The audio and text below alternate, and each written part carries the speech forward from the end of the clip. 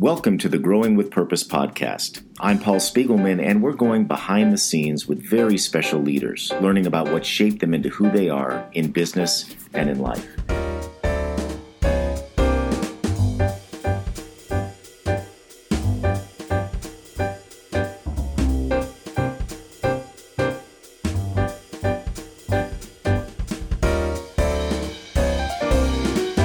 My guest today is Blair Kellison. Blair is the CEO of Traditional Medicinals, a mission-driven and fair trade wellness company based in Northern California. The company is now the fourth largest bagged tea company in the U.S. Blair made the best decision in 1995 by taking a 70% pay cut and moving from the corporate world to a mission-driven vegetarian food company. Welcome, Blair.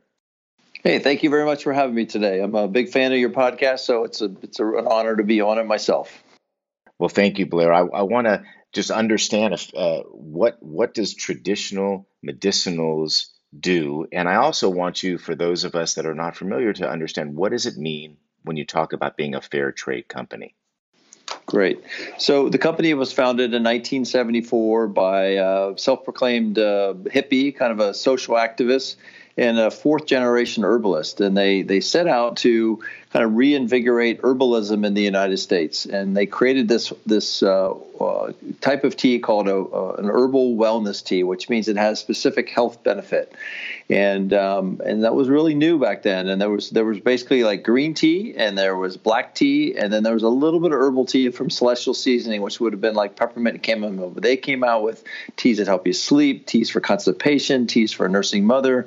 Really took herbalism and put it into a tea bag. And they did it in this social business model where they wanted to do two things. They wanted to revitalize herbalism in America, and they wanted to reinvent the business of medicine from the ground up, because about 50% of all medicines come from plants still to this day. And they wanted to go out in those growing communities, and they really wanted to help those people lift them up through their business. A lot of these herbs are grown in rural, impoverished areas around the world. The collectors are kind of a lower income job, going out in the fields and while collecting herbs, and they really wanted to improve their lives. And back then they didn't have a fair trade system, but fair trade was really a system set up so that in addition to buying something from somebody, you put money, you pay an extra premium on that, and that money goes into the group of all the collectors, and then they decide they could do a library. They might want to build restrooms out in their fields. There's all kinds of different things, but they decide what to do with that premium money, and then it's organized through an organization called Fair Trade globally. So interesting. So you're really doing well and doing good at the same time. I always say we're a non-governmental organization disguised as a brand.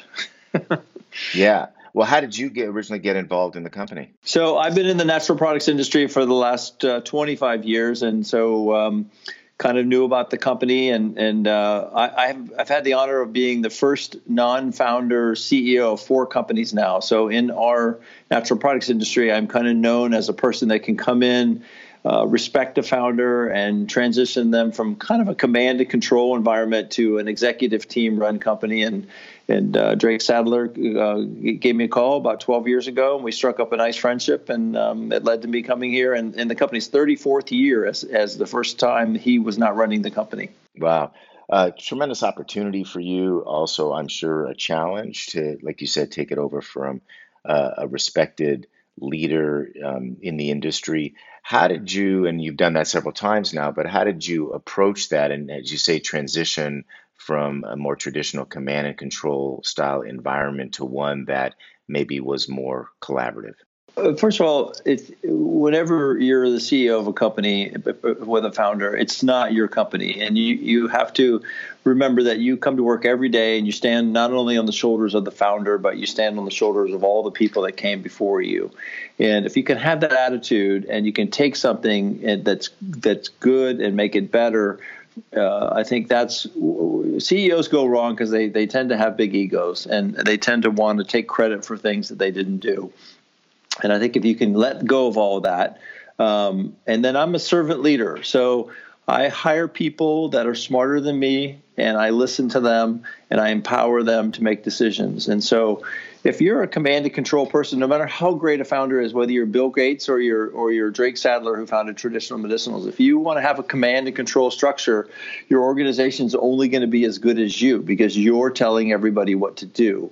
And so what I teach founders to do is and it's hard for them to watch me do what I do, really hard for them because it's complete opposite of what they do. But I bring in people that are smarter than me, marketing, sales, IT, and then I listen to them, especially when I don't agree with them.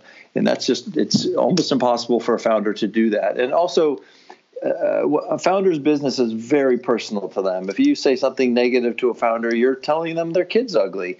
And as a CEO for the founder, you can come in and be just much more objective about the business decisions, and you can separate that. That doesn't mean you're not mission and value oriented, but you can separate the personal part of it. It's a business for a founder is a complete reflection of them as a person, everything about it.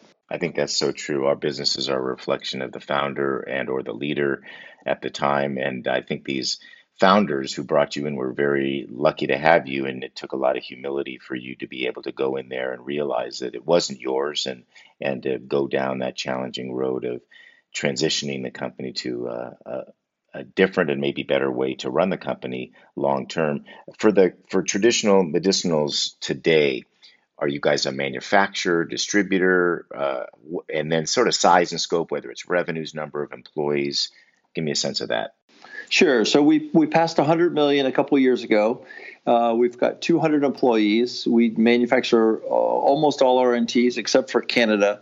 So we've got a factory. I'm at the factory today because that's the only place that's operating right now during COVID-19. And we'll make about 600 million bags of tea at our factory annually here in Northern California. It runs 24 hours a day. Our products are sold in 70,000 retail outlets in North America between Mexico, the United States, and Canada. And we really like to control everything about the company from the field all the way through to the manufacturing, all the way through to the cup of tea that the consumers get, both from a social perspective of what's the carbon footprint, are people being taken care of along the way, and then from a quality perspective, is this going to meet our standards? Is this tea going to do what it's said to do? We've followed this herb all the way through all its steps. So it's really important to us. So now, are there some retail brands that we would be familiar with that you produce? Well, our brand is Traditional Medicinals, but we're in some ways we're better known for some of our teas. We have a laxative tea called Smooth Move. We have a sleep tea called Nighty Night. We have a tea for sore throats called Throat Coat that every major singer and every green room in America has for people to drink before they go on stage, called Throat Coat. And then we have a nursing tea called Mother's Milk, which is the #1 lactation tea in the United States. And so we're kind of in some ways better known for those, I guess you'd call them sub-brands, than our name, Traditional Medicinals. Yeah, they're real niches. I love that. Smooth Move. That's a great one.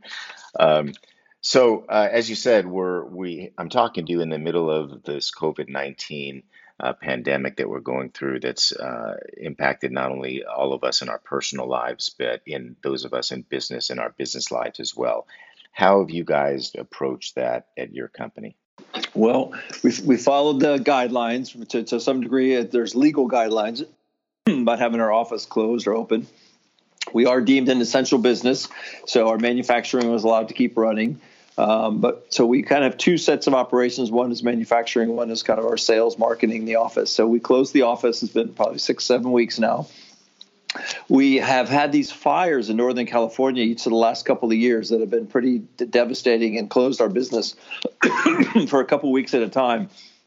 And interestingly, those really prepared us for this because we were able to work remotely. We had 40 or 50 laptops on hand, which is kind of unheard of for a company of our size. So we were able to get a laptop to everybody during this time, get everybody trained, get everybody up on our server from the office. And so the accounting, the transactions, the orders, the logistics, moving things to the warehouse, all that's being done from people's homes, which is quite amazing. And I've been personally spending all my time at the factory, and we've kept the factory open. Interestingly, at this time, we're actually getting an increase in orders, and so we're busier than ever. But our employees were really scared to come to work especially the very beginning. They were the only people going to work. Their friends, their family, their neighbors were like, "What are you doing going to work? No one's supposed to be working," because there's very few businesses that were deemed essential. And so I've been trying to come and 6 o'clock in the morning and saying thank you to the night shift when they're leaving, the morning shift coming in. We've been providing lunch and meals and for them and just really trying to thank them and appreciate them. And the whole company is rallied around. The number one question I get asked from people in the office is how people in the factory are doing. And that's really, that was not the case 6 months ago. It's not that we didn't care about the factory, but it tends to be a separate operation. And now everyone realizes, and I think this is going on around the country, everybody's realizing the importance of the frontline people, the people that bag your groceries and the people that make your food and get it to you are pretty darn important. It's a really great outlook, and I'm glad that all of our frontline people are getting more attention than they ever have, and it'll raise our level of appreciation for them going forward.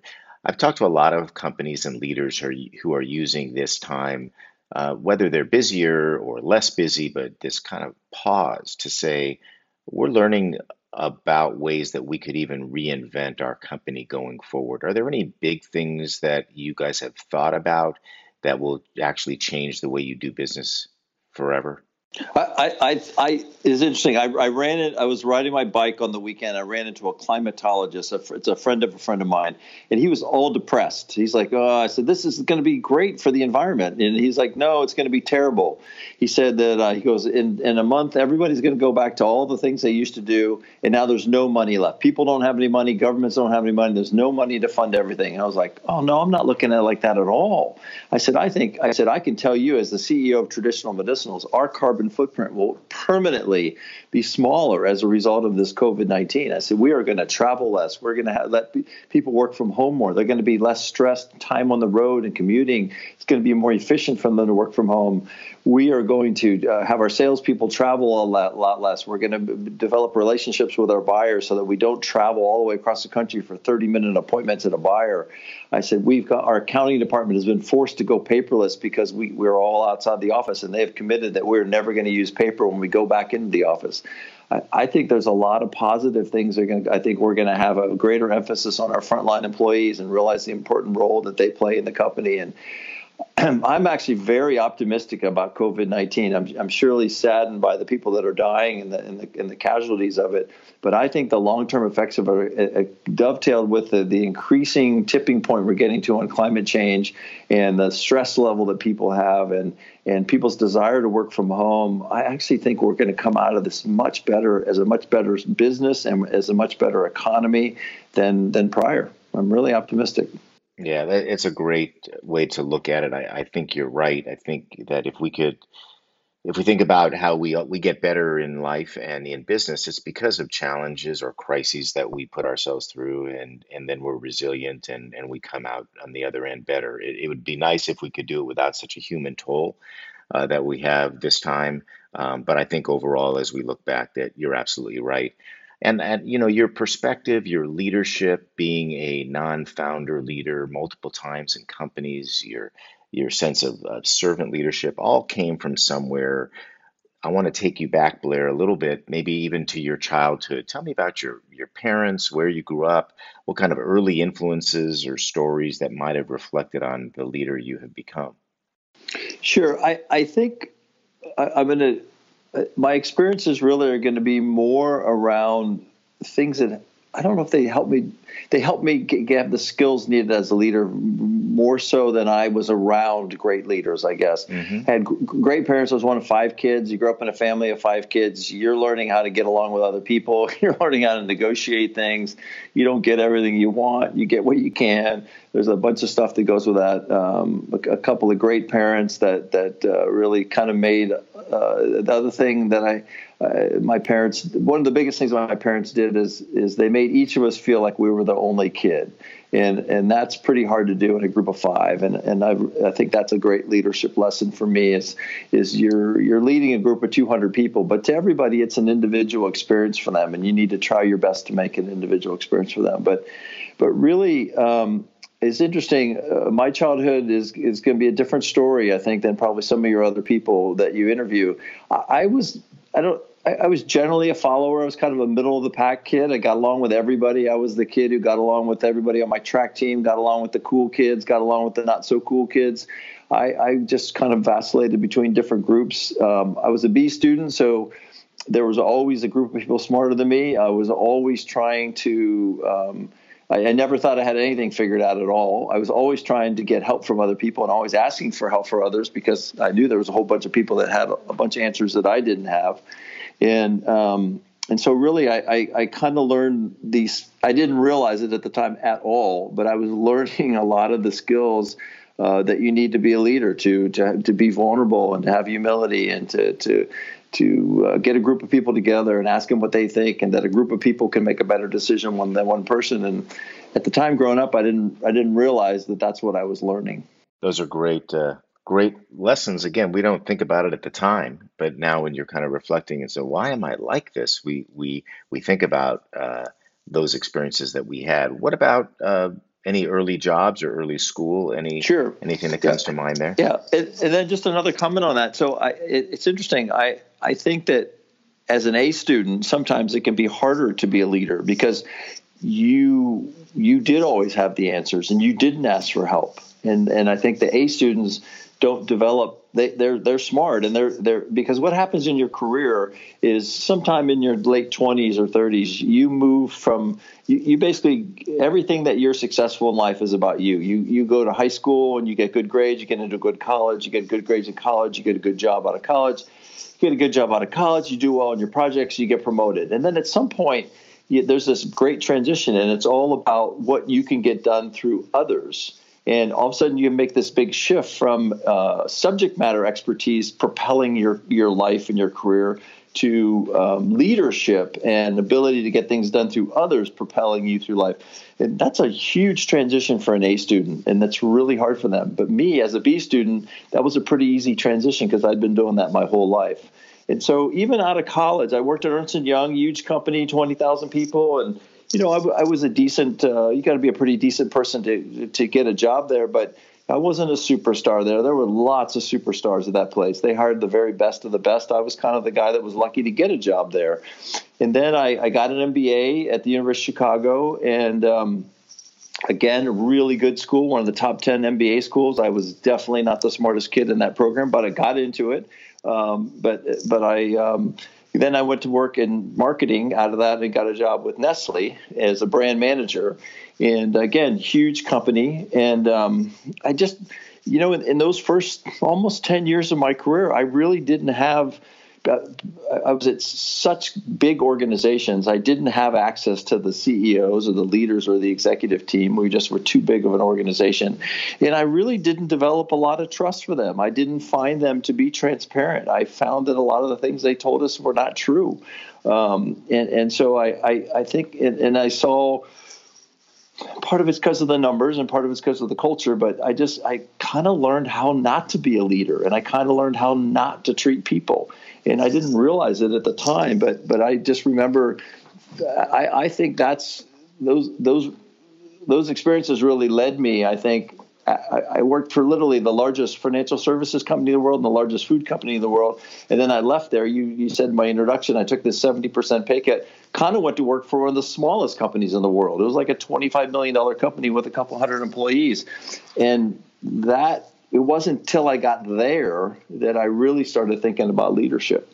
What led you to make that switch? Because what you said is really all of your experience was with these two huge companies. Something led you through the experience to realize that maybe it could be different somewhere else, and you made this jump to something completely different, smaller, but unknown. What gave you the courage to make that choice? Great question. The single most important thing that ever happened in my career. So I'm a Midwesterner, and I moved to California to work for Nestle in Los Angeles. I'd always been a runner and an athlete, but never really associated health so much with being an athlete. And I moved to California. It's very health-oriented, food, diet, mindset, all of that is a reflection of your health. So that started to influence me. And then I don't even know how this happened, but I stumbled in the early times at Nestle. I stumbled into the 19th Street Natural Foods Co-op in Santa Monica, California, which was back then that was what natural food stores were. They were all co-ops. And this store still exists today in Santa Monica. And I just saw all these organic and vegetarian and fair trade and healthy and high protein vegetarian products. And it just really clicked with me, and it's brought this whole connection from the health to the food. And then here I am working at Nestle, selling granola bar or Nestle Quick and Butterfingers and stuff like that. And I just fell in love with these products, and I became a vegetarian. I became my diet became really healthy. But more than anything else, I was like, I have a passion for this. This is a reflection of who I've always been. My athleticism, taking care of myself. Now I'm going to incorporate my diet and into my exercise, and I just fell in love with it. And then I had this epiphany. It was like Nestle. And also, just to be transparent, I mean, I was a pretty mediocre performer at Nestle. I mean, I was doing okay. Again, you got to be a decent person to get a job there, but I wasn't a superstar. I wasn't going to become a vice president of the grocery division one day at Nestle. So I was a kind of a middle of the pack guy, and it's never fun to be in the middle of the pack. And then I just couldn't really get behind these products I was selling. And then here I was falling in love with all these other products, and I kind of two things. I was like, these companies need me. Nestle doesn't need me. They're going to be fine without me. But these companies really need me to help get the word out about how great these products are. They're fantastic. Just nobody knows about them. And that's what I'm going to do. And so I also felt like I wanted to do something that I could feel better about. Like I wanted to feel like I was really contributing. I literally took like 7 or 8 products out of my cabinet at my home in Santa Monica, and I wrote to the president of these companies and said, hey, your products are fantastic, and I bet you need help in sales and marketing, logistics, and distribution. And I said, I work at a company that's fantastic at sales and marketing, logistics, and distribution, and our products are pretty mediocre. I said, could I come talk to you? And they all said, sure. And I flew up to Northern California and a bunch of different places, and I met with these founders, and I said, this is what I want to do. I said, I'll do it for free. I have enough money saved up. I'll do it for free to show you I can do it.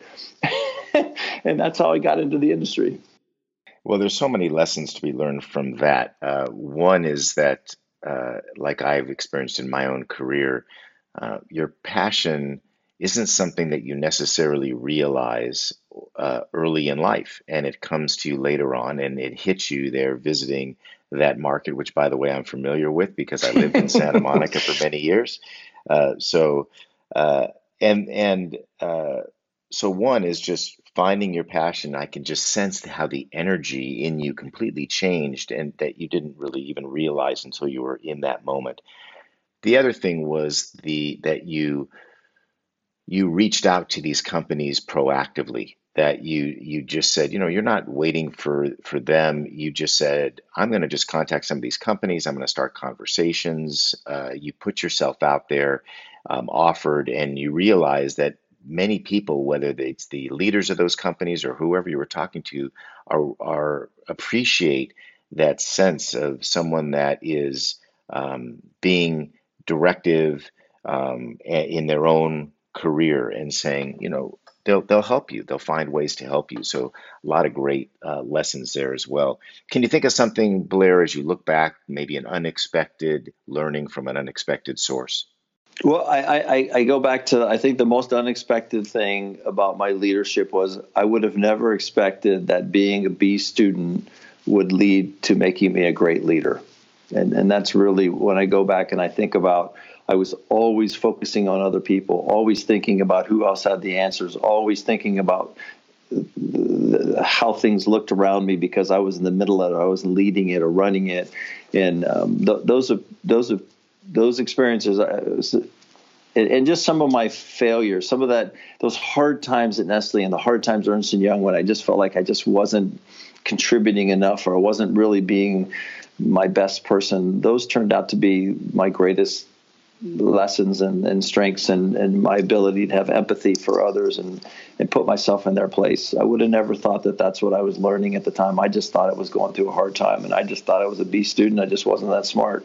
And here I was really learning how to be a leader, unbeknownst to me. Now, you talked about how 4 different times you've had the opportunity to be the first non-founder CEO in these companies, all of which were mission-driven based. So there's a lot of luck involved there too, and these great matches that you have found. Have you ever found or been in a position where one of these matches, or your ability to transition the CEO's mindset into this more collaborative way of leading didn't work out? No, I've been fortunate. I think I've been put through the ringer for 6 to 12 months at each of those jobs because, again, I mean the Drake Sadler is the founder of our company, and we have a wonderful friendship. I mean, I don't know how long I was here, a year or two or something. He just came to me one day. He's just like, I just I I can't do what you do. I could never do what you. I can't stand that you sit in a room and ask everybody's opinion all the time about what we should do. Just tell them what to do. But those qualities that enable a founder to start the company, and I mean, does the world really need another tea? Do we need another cereal? Do we need another laptop? But these people that just were like, no, I'm going to make a better one. And so it's that mindset that enables them to start those companies, which I don't have, because I'm the guy who's like, hey, we don't need another soup. We don't need another this. Everybody, I got all the reasons why it's not going to work. But so they're the ones to start it, and then I'm the one to make it reach its full potential. It's a really nice friendship, and it's just a marriage between the two. They can do things I can't do, and I can do things I can't do, and as long as we can get along. But I've always had to prove myself. I've been fortunate that. Here's the thing, though, that's so easy about what I do. These companies that I go work for have amazing products. They have amazing missions and values oriented around them. Just nobody knows about them. So they don't attract talented people, and they don't have good bank financing, and they don't have good sales and marketing and distribution. But I can tell you, we've transformed traditional medicinals from 20,000 stores to 70,000 stores, and a $20 million business to a $120 million business. And we've gone from 60 employees to 200 employees. And I can tell you all these great changes about this company. Our mission, our values, and our purpose and our formulas never changed during that whole time. So talk about how you did that, how you articulated the purpose. If the product hasn't changed, how did you really transition and build that very special culture? The culture was really here. I mean, we had a good mission and values it was more being able to expand it from 60 to 100 to 200 people. But the really, a lot of it was easy I shouldn't say easy, but like an awareness. I mean, I would go to again, you talk about my passion. I mean, I would go to the Publix of the world, and I would sit in front of that grocery store, would sell 7% of all the groceries, and be like, listen, maybe we were 50 million then, we'd been 25 million. I was just like, I am not going to be a successful CEO until my product is on your shelf and your Publix in your tea set. And they're just like, no, we're not taking it in. You're like a niche little product. And I went there year after year after year, and now we're the number 2 selling tea in all of Publix. They think we're fantastic, but I was not giving up. Then I had a buyer once tell me, he said, if I say no, you're coming back next year, aren't you? I said, yes, I will be back here next year. It was a way to get you to not come back.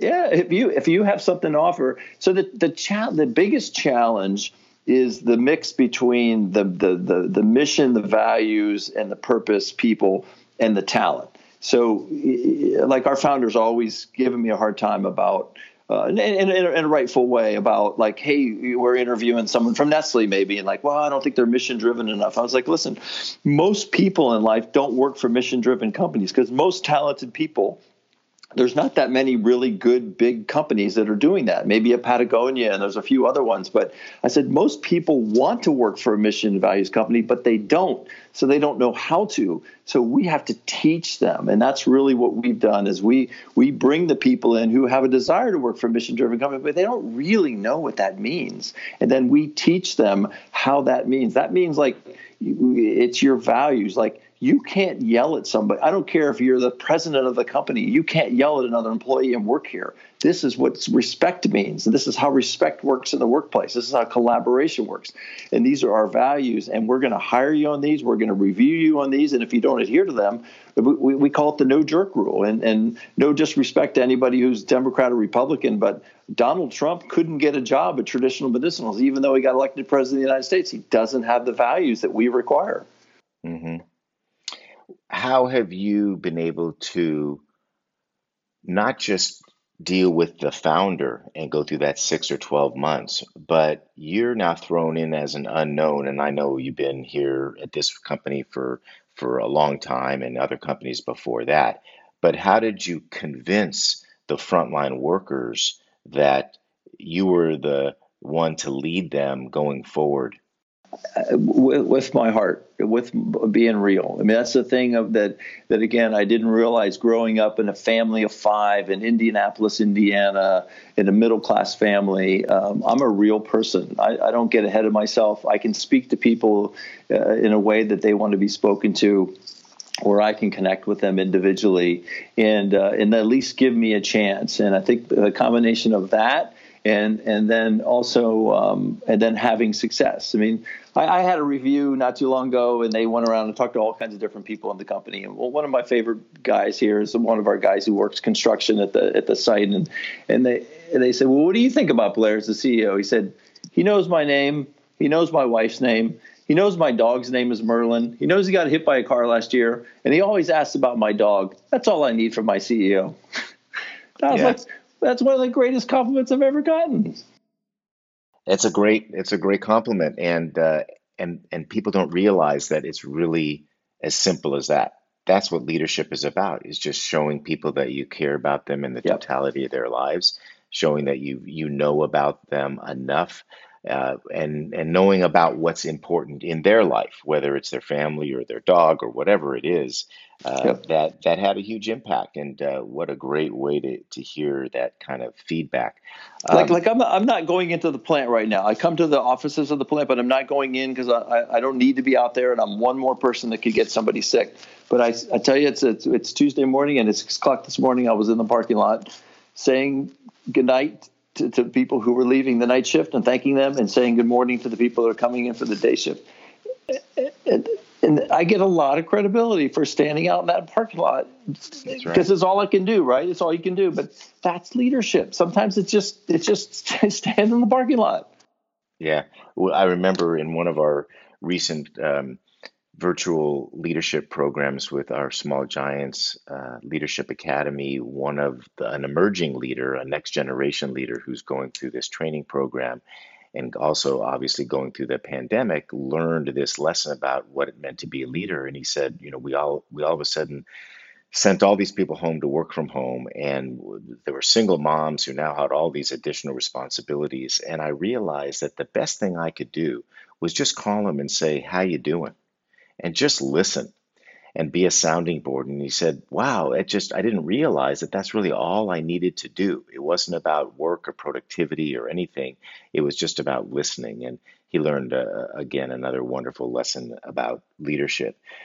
As you think about your own leadership journey, Blair, you've had great success, and you will continue to have that. But can you think about a part of leadership that you think you still need to improve upon?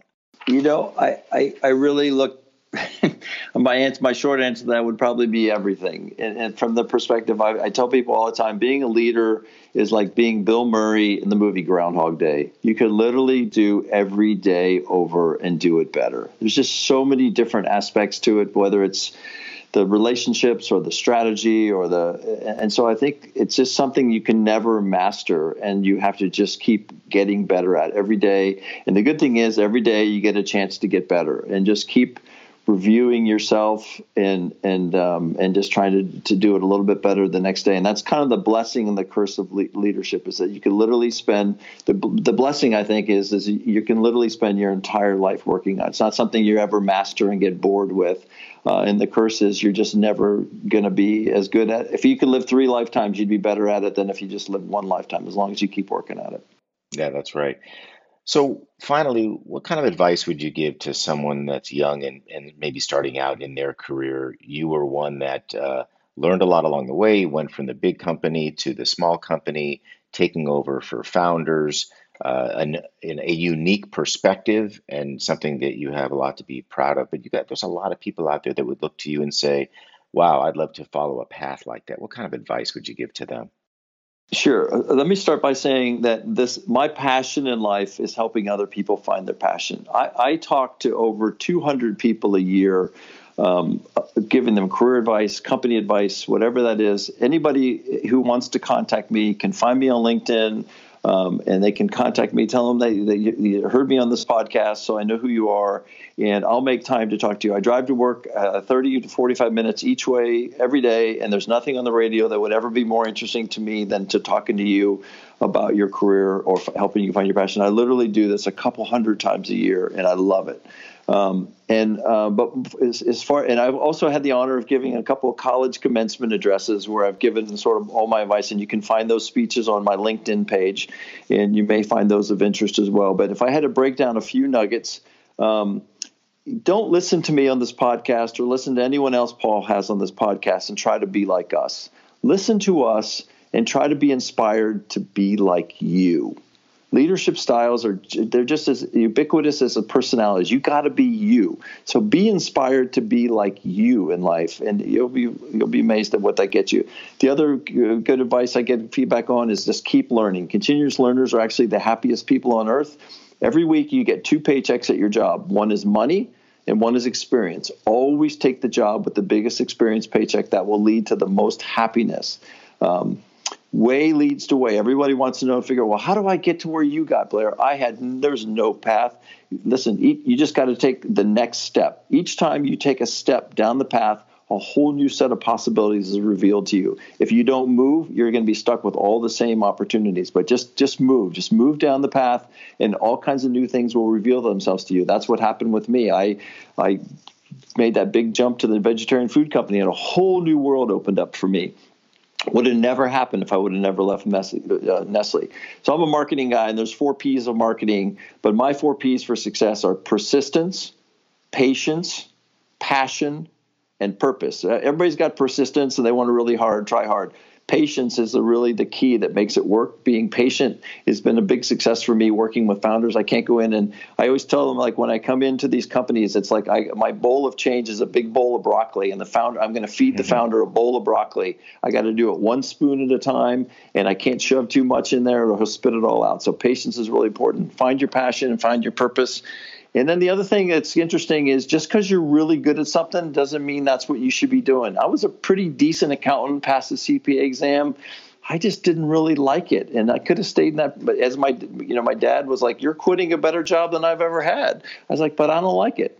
And then the last piece I'd say is, so find your talents, in your head. What are you good at? And find your passions in your heart. What do you really like to do? And find a way to connect those two. I did that through food and changing the world through the food we eat and the environment and the health and the environment of vegetarian food and healthy food. I was able to find that thing for me. But find the thing that connects your head, what you like to do with your passions. And I can tell you that's what will lead you to a purposeful, fulfilled life. And it's an amazing, magical feeling. Well, great advice. Your dream job is, if you're in college or you're in graduate school, I can tell you your dream job is not at the Career Center.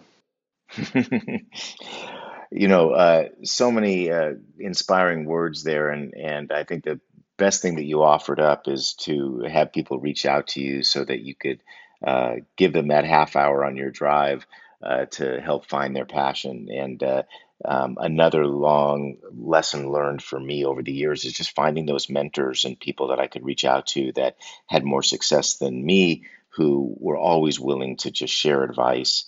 And in many times, it wasn't necessarily that I learned something new. It was advice that got me to go back and trust my gut, like you said, and to be myself. What a great offer. Thank you for doing that. I want to. Sometimes I feel like I'm the wizard in the Wizard of Oz. Yeah. You don't really give anything to anyone. You just teach them you just help them see that they can't see themselves, what's good in them or what they like to do. And you just help them help themselves. And that's what's magical about it, is I'm not doing anything but helping them help themselves. Yeah. But at the end of the day, so gratifying for you as well. I want to leave with these 5 quick hit questions, Blair, kind of like the association game. Can you name a leader you look up to? I'm a big fan of Martin Luther King, and I'm a big fan of Abraham Lincoln. I think Martin Luther King really inspired people in a way with some issues that were really challenging and made them mainstream. And I think what I love about Abraham Lincoln is the way he kept his enemies close to him. Hmm. Good. Both very good ones. How about a great book that influenced your leadership style? My three favorite business books of all time are Good to Great and Built to Last, both Jim Collins books. I'm not a huge fan of business books overall. Those two are great, and another one called The Goal. And those are my three favorite business books. I remember that, The Goal, blue Yeah, it's an book. old book. It's kind of a Yeah, corny story, but it's like 20-year-old book. It's still one of the best business books ever written. yeah, that's right. And I'm a big fan of Jim Collins. How about your all-time favorite movie? Um, the Razor's Edge. Oh, okay. That's the first one for that one. Good one. Uh, you have a favorite TV series to binge watch? Right now, it's The Good Place. Oh, good. And lastly, what's something about you that many people don't know? Um, Gosh, that's a good one. I know how to juggle. Hey, so do I. Uh, haven't used it in a long time. But I just taught my 14-year-old to juggle, so I feel good about that. She's oh, loved it. that's a great idea, especially right now. We have time to do that. Um, well, Blair, just so much to reflect on. I want to share a few thoughts of what I heard today that I think inspired me, and I think will inspire many others. I think just the way you guys and your company are handling the crisis right now. Is really in many ways the same as the lessons you've learned about leadership overall. This move to finding people that were smarter than you and put them around you, to move from a command and control environment to one that's much more collaborative, and realizing that there's many positive things that are going to come out of this crisis. In your case, impact on the carbon footprint and just the lives of the people that you work with or that you serve. Um, I liked how the lessons you learned as a kid, being one of five and put in this position of being forced to negotiate. But I loved how your parents made you feel like you were the only kid, and did that with each of you, which is a really great parenting lesson, and also just a great leadership lesson. Because if we can make every employee feel like they're the only employee, we are showing great leadership there. You showed a lot of vulnerability and humility, and just you called yourself a middle of the pack guy, never a superstar, B student. But you were self aware enough to know that you didn't have all the answers. And so you sought information, you sought knowledge and learning from other people. And that has served you obviously so well.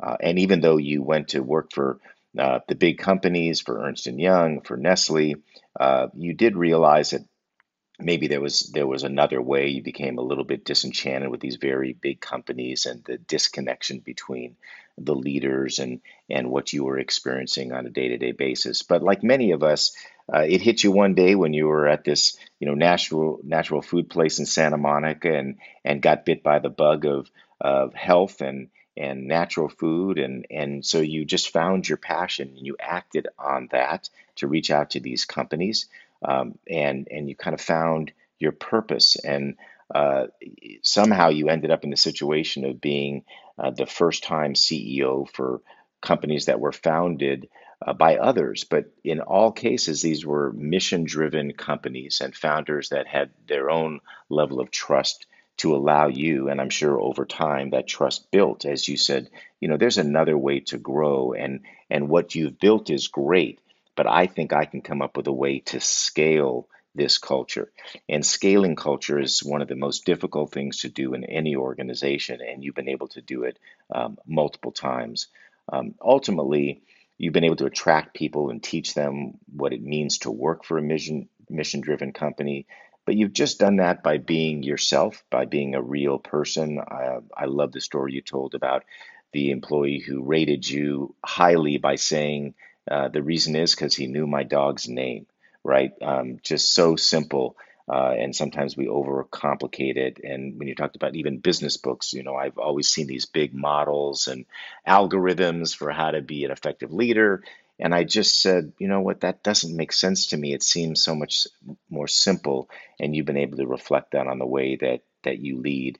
And now, what's so nice that in the position you're able to continue your passion not only in the products and services that traditional medicinals produces and distributes, but these couple hundred people every year who you get to talk to help find their passion and to share your lessons with them to continue to learn, to continue to take the next step and follow these 4 P's: persistence, patience, passion, and purpose. Just so good and so simple. And if we could simplify that in the way we treat each other, like you have done all along, the world's going to be a better place. So I think certainly your company is going to be a better place once this is all behind us, and you're going to continue to make an impact across the world. So Blair, thank you so much for having the time to join me on the podcast today. Paul, it's been an honor. I really have such great respect for you and this podcast. It's a real life treat to be able to be a guest. Thank you so much. Well, you're welcome. And thank you for joining me on this episode of the Growing with Purpose podcast. If you enjoyed today's episode, please support the show by subscribing to hear future episodes.